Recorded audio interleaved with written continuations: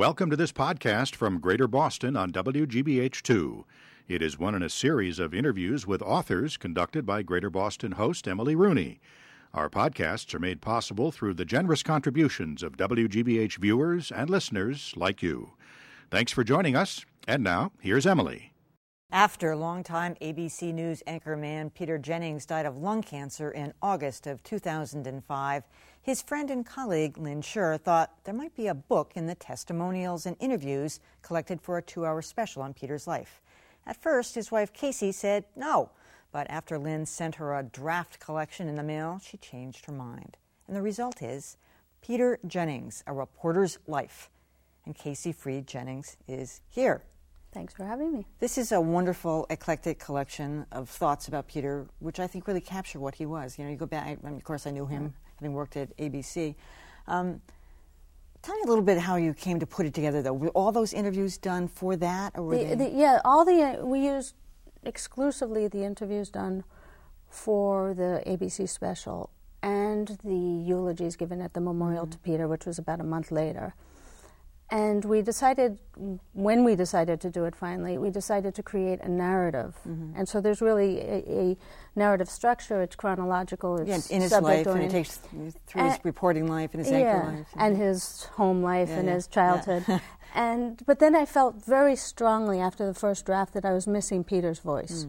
And I felt it was really essential to get Peter's voice into it. So we went back and I dug through letters and speeches and interviews and transcripts from broadcasts and included them, so Peter's voice is woven throughout this narrative as well. He would have liked the title of this because, of course, he thought of himself as a reporter first and foremost. In fact, he never really thought of himself as an anchorman, even though, of course, that's how America thought of him. But you talk a lot about his reporting starts and especially how important his coverage of the Middle East was and how that actually got him a name, a reputation too, because some people were critical, thinking that he might be favorable to pro-Palestinian.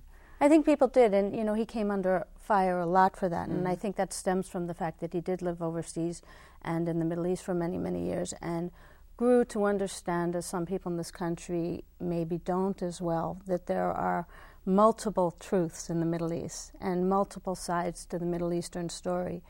And at a time when not that many people in this country gave much voice to the Palestinian and Arab side of the Middle Eastern story, Peter did. And because of that, he was often accused of being either pro-Arab or anti-Israeli. And I think to people who knew Peter well, both as a journalist and a friend, knew that that wasn't at all true. He simply believed it, looking at both sides of the coin. I mean, when we would travel to the Middle East with Peter, a typical trip would be Sabbath dinner one night with a Jewish friend in Jerusalem, followed by a goat roast in Ramallah with Palestinian friends the next night. And it's just, but it taught him, I think, to see the world as a much more complicated place than many of us do. And this idea that there are multiple and often competing truths. He had kind of a love-hate relationship with Roone Arledge, who was also a mentor in many respects. And in the 1972 Munich Olympics, Roone thought it would be a grand idea to have Peter come and do the non-sports stories. And you tell in the narrative how he was so bored at first doing Leroy Neiman paintings, the Olympic and those artist. Of us who know him well can imagine him chomping at the bit. Leroy Neiman. And then all of a sudden, the horrible incident. That's right. And Peter was there because Roone, who was then the president of NBC Sports, felt that there needed to be a news person with ABC who had the Olympic coverage that year. And so he brought Peter in from the Middle East. And as, of course, it turned out, there was a horrific incident with the Palestinian terrorists and the Israeli athletes. And Peter was in the Olympic Village at the time without a camera, with a walkie-talkie, and was able very quickly to identify, or he thought he could identify, which faction of the Palestinians they were, a group called Black September, which very few people in the West or this country had ever heard of before. But Peter, because of his experience, did. And because ABC had the Olympics, they controlled the airwaves, as it were. So Peter established himself as a reporter, as a live reporter, and it was sort of a precursor of what was to come later. I mean, he dared say that. I mean, He became, let's face it, he was the person to turn to for any large national event, from, assassinations to, of course, 9/11, the Millennium broadcast, all of those things. I mean, that was just where people went. He had such an ease and a facile way about putting the information on the air. He had extraordinary abilities. I sort of call it the perfect storm. He had this combination of qualities, both good and sometimes annoying, but they came together, as you well know, but they came together to create the perfect combination of characteristics for the anchorman.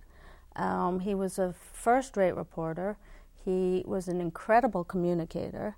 He had the ability to take in information from 10 different sources at once, wrap them all around in his head, edit a script at the same time, listen to 3 people in his ears, and follow the story.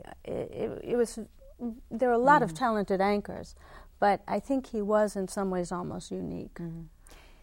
He, as many of the people mentioned, was also very emotional. I mean, I would see him cry when Christopher won a hockey game. Literally, things moved him in a way. And he had, I say this with all, and I'm sure he was in touch with his feminine side. He would constantly comment on people's clothing, on the color of their hair, on, whether their boyfriends were any useful or not. And he just had a way of doing that. And sometimes it would really hurt people, or they'd be upset by it. But he was very natural about it. Yeah, he never, I genuinely don't think he ever meant to hurt anyone. But God knows he said things sometimes that could be hurtful, and there's no one, I think, in the end who felt worse than he did, because he genuinely didn't see it that way. The new honesty. I don't even think he's, I think he just thought he was being helpful or whatever it was. I mean, he certainly was demanding, and, as you saw with his broadcast, he was massively demanding of all the people around him.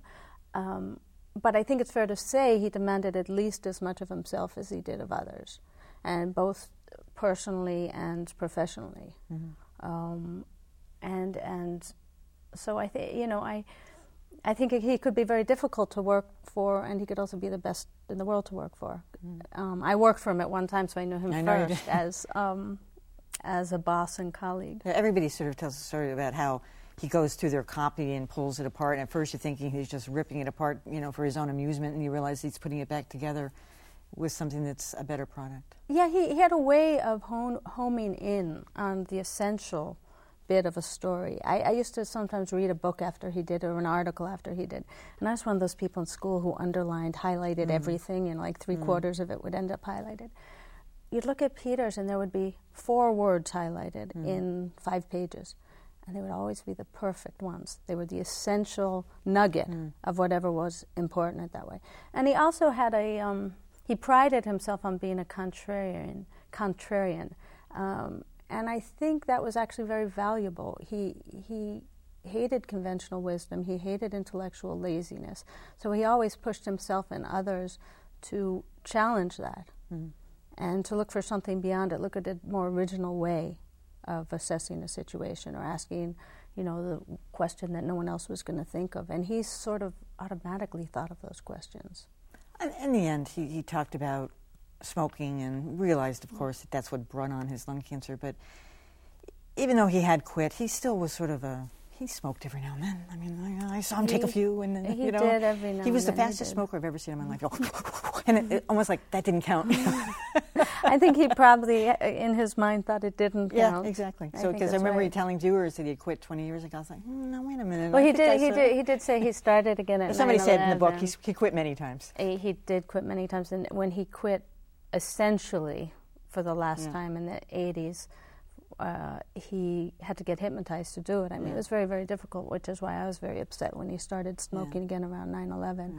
But it was hard to say anything then. And then he pretty well quit after that. I mean, there was the occasional cigarette, I suspect, after that. But, I would say to anyone, don't do it. It's just, I know. Kayce Freed Jennings, pleasure to see you again. Love the book. Thank you so much. Thanks so much for having me and him. Thanks for listening to this podcast, one in a series of interviews conducted by Greater Boston host Emily Rooney. We invite you to watch Greater Boston weeknights on WGBH2 at 7 p.m. and again at midnight. The program is also available through Comcast On Demand.